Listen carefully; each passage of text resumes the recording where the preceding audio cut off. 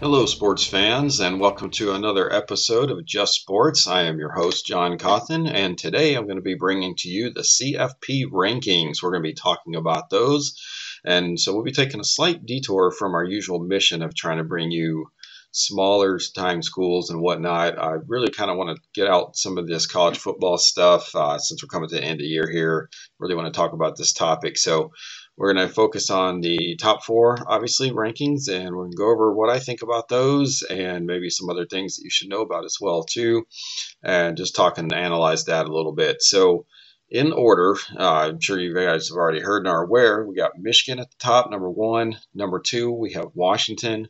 Number three, we've got Texas. And number four, we got Alabama. So, how we got there, Michigan beat Iowa. Washington had ended their series, I think it was against Oregon, Texas, and then Alabama had beat, which was a big, thing. They had beat Georgia, which had previously been ranked number one. And so, that was the big controversy, and I think all the big media outlets and stuff are talking about is, Georgia getting knocked down from 1 to 4, which we'll explore more here. But the big question it seems to be on everybody's mind is, did FSU or even Georgia even deserve to be in, with the one losses. And a lot of people, pointing at FSU in particular, because they did not have a one loss, they were undefeated.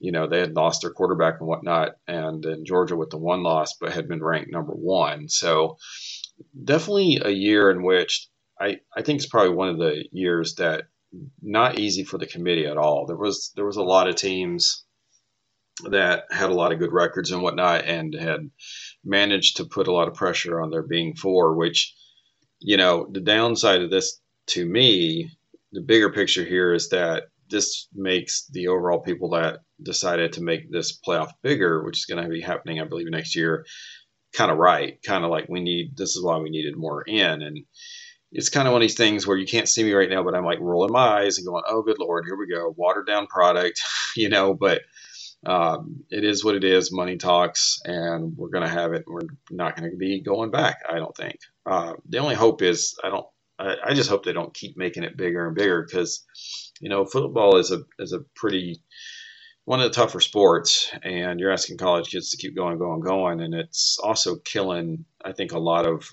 athletes who like to have done, both sports in college, two sports in college and whatnot. And you can't, it's like really, really hard to do that unless you're just, not that great of a player in one of sports and one of the other sports. And you just can do it because the coaches allow you to kind of do it. But if you're going to be any kind of star now, the days of like Deion Sanders kind of stuff is done. I don't think we're going to be able to see anybody pull that off anymore. So that's kind of over with.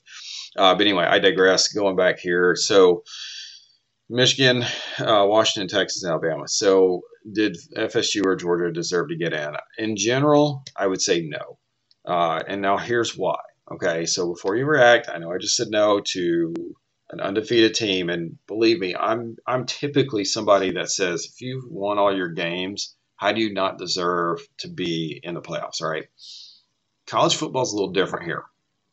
You have to realize like there's so many teams, there's so many ways in which you can be beat, not be beat, not schedule good opponents, et cetera, so forth. And then you got to take one person's schedule like FSU or one team schedule like FSU and compare that with teams like Texas or Alabama who may play really hard schedules, and it's like, how do you compare that? It's almost like an apples to oranges thing. I mean, it's, and then there's the way they play and how they're playing and how they're going about it and are they dominating and all these kind of things. And you're on a committee and you got to look at every single bit of that, or you don't. And then people get upset because you're not looking at it or it doesn't seem like you're looking at it. And when I was doing my breakdown of this, I had to sit here and I had to look at them. I was like, I actually feel like they did a pretty good job when you look at it all. So, for example, strength of schedule was ranked number 55 for Florida State, okay? And for Georgia, they were ranked 45 in strength of schedule. In comparison to that, you take a team like Texas. Texas was ranked number 2 in strength of schedule, okay? Now, that's the number 3 ranked team, and they had the number 2 ranked strength of schedule, all right? Alabama had the number 6 strength of schedule, ultimately ended up getting ranked number 4. Washington had the number 8 strength of schedule, which kind of surprised me because I hadn't, I'm more Midwest here, so keeping up with Washington was kind of hard. I was kind of surprised to see that they had that hard of a schedule. I'd always seen, the Pac-12 to me had always been kind of playing weak schedules, but that's not the case. So Washington, again, had the number 8 ranked schedule, ended up being ranked number 2 in the CFP rankings. And then Michigan, now a little bit outlier here. Michigan was number 51 in strength of schedule. And we'll revisit that here in a little bit because that raises up some other issues I'm sure you're thinking about. But let's get through the rest of this here. I want to talk about Texas and Washington for a second. Texas and Washington, which we talked about, had respectively the number 2 ranked strength of schedule and the number 8 ranked schedule. I have no qualms at all about them being in the playoffs or the rankings per se. I would say that both Texas and Washington actually have a case for being ranked number 1 and number 2, respectively. But we'll also touch on that here in a little bit as well. But I have no problem with Texas and Washington being in. They have everything. I think it'd be extremely hard for anybody to argue to me that neither one of those teams deserve to be in. Going back to FSU for a second, they had the worst strength of schedule of the teams, and with the loss of their quarterback, they became noticeably different in dominating against teams. And at one point in the last game, they almost looked like they were going to lose that game. Now, granted, they were down to their third string quarterback at that point. I believe their second string guys would be scheduled to come back and play in their bowl game, but nonetheless, they still look like a team that could be beat by stronger opponents for sure. But that's something that shouldn't necessarily be taken into consideration. It should be kind of what your record is leading up to the point that you got to rank these teams. But it is something to note, like, again, in our past games. In contrast to that, we're talking about an undefeated Florida State team. So in contrast to that, I do want to bring up Missouri for a second, a smaller kind of team. And a team that I believe, it's kind of one of the points of my show is take a team like Missouri, of University of Missouri, who I feel like doesn't get a whole lot of clout, doesn't get a whole lot of notoriety.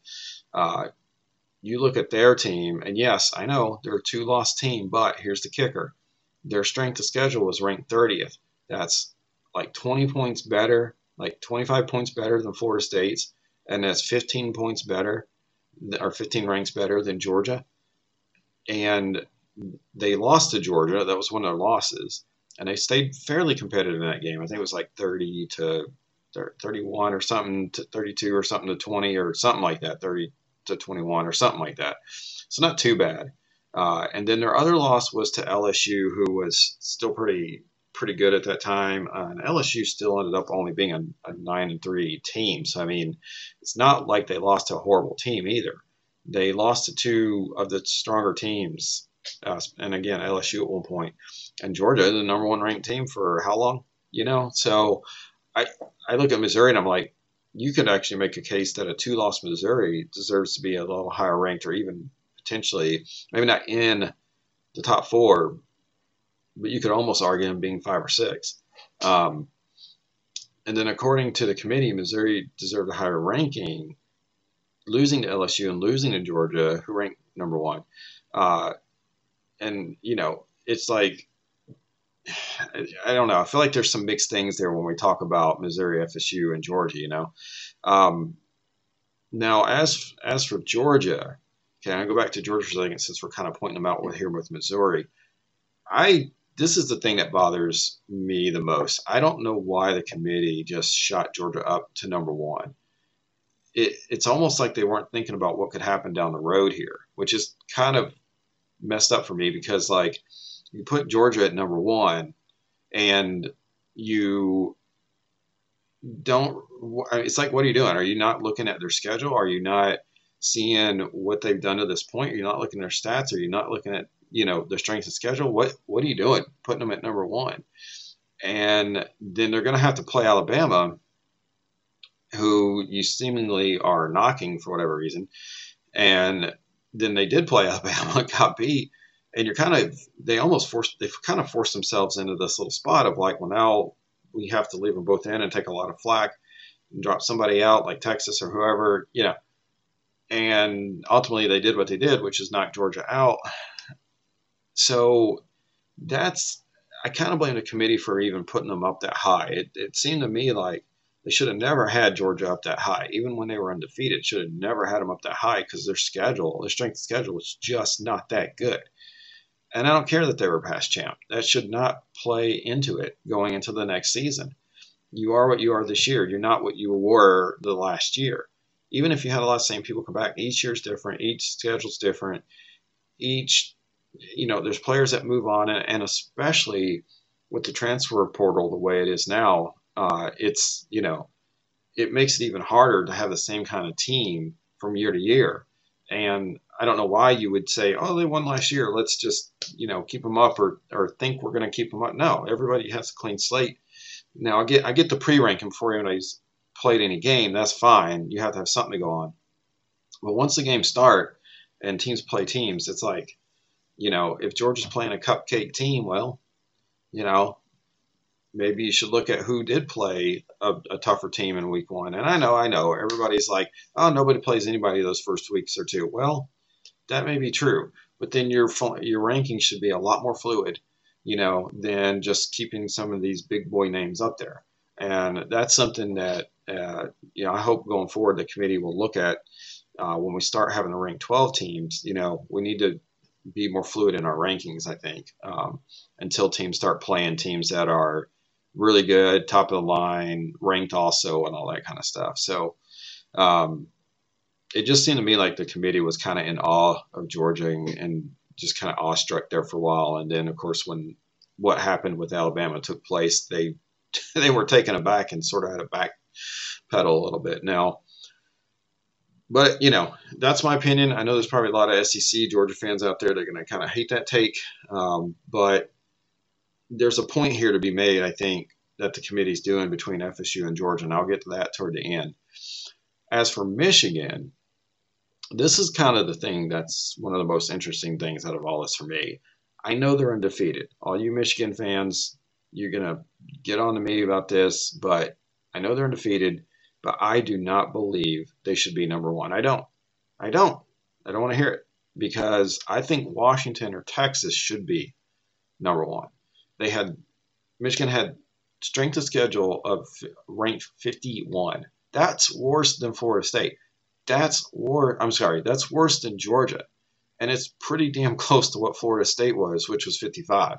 So I'm like, what? You're going to rank Michigan number one with that strength of schedule? And I know you're going to tell me the wins and who they beat, and that's fine. But the rest of your schedule is bunk. If you're okay with Georgia being out, then you should be okay with you being lower. You weren't that much higher in ranking. I mean, you were lower than Georgia in strength of schedule ranking. So you Michigan fans who have number one Michigan right now, you need to be thankful this holiday season because you probably shouldn't be number one despite your record being undefeated. I think Washington or Texas should be number one. I mean, there's, again, Texas strength of schedule was ranked second in the country, and they finished with one loss, guys. I mean, that's pretty amazing, and then Washington had number 8 strength of schedule and finished undefeated. So there's that. Now, what I'll say is, having said that, Georgia, in my opinion, should occupy the number 5 spot in the rankings. Even though Florida State's undefeated, I don't think they should have the 5th spot. If you're going to rank a team, now granted, I wouldn't have had Georgia, like I said, I wouldn't have had Georgia up that high anyway. But if you're going to take a team and put them at number 1, and then they're going to lose, and you're going to just beat them all the hell down, all the way down to number 6. Are you kidding me? I don't really get that, especially when, again, Florida State had the number 55 ranked strength of schedule, and Georgia had 10 ranks better than that at a 45. And Georgia only lost once to a team that lost once, and you put at number 4. So what are we saying here, committee? Say, I don't like that at all. That's why they should have never had Georgia. ranked number one the way they did. So if they did got knocked down, say they were at 3 or 4, and they didn't get knocked down, now you can put them at 6, and it makes a lot more sense. But now you did what you did, and I don't get the whole FSU 5 with a 55 ranked strength of schedule and Georgia 1 loss and play tougher competition with a 45 ranked strength. What are we doing? It makes no sense. That's kind of where I have the issue with the committee. Not necessarily 1 through 4. More of that 5, 6, 7, 8. The back end of that doesn't make a whole lot of sense to me. So without further ado, I'm going to give you what my rankings would have been at the final of all this. This is going to be a shorter podcast this time around just because I just want to specifically talk about college football today. So my rankings would have been, number 1, I would have put Texas. Strength of schedule, second best in the country, only 1 loss, proved it, looked a really good team in the end here. I think they should have been number 1.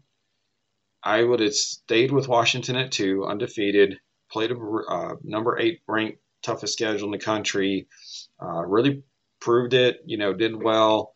I don't want to hear the Pac-12 conference, blah, blah, blah. I mean, again, number 8 ranked strength of schedule means more than just playing some of the ranked guys they did. Then I would have put Michigan.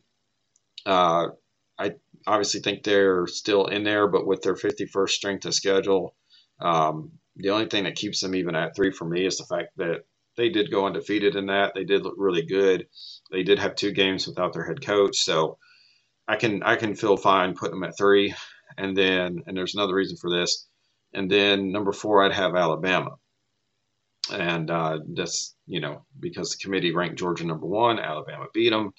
Alabama's only 1 loss. They had the number 6 toughest schedule in the country.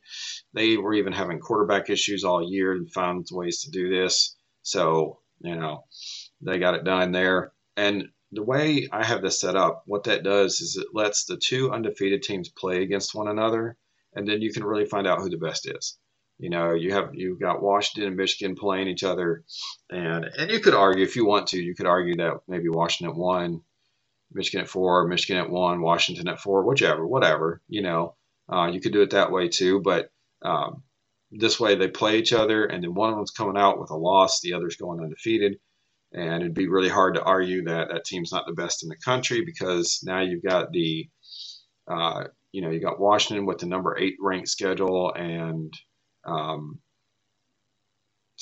then Michigan, who doesn't have that good of a strength of schedule, and 51 playing against each other.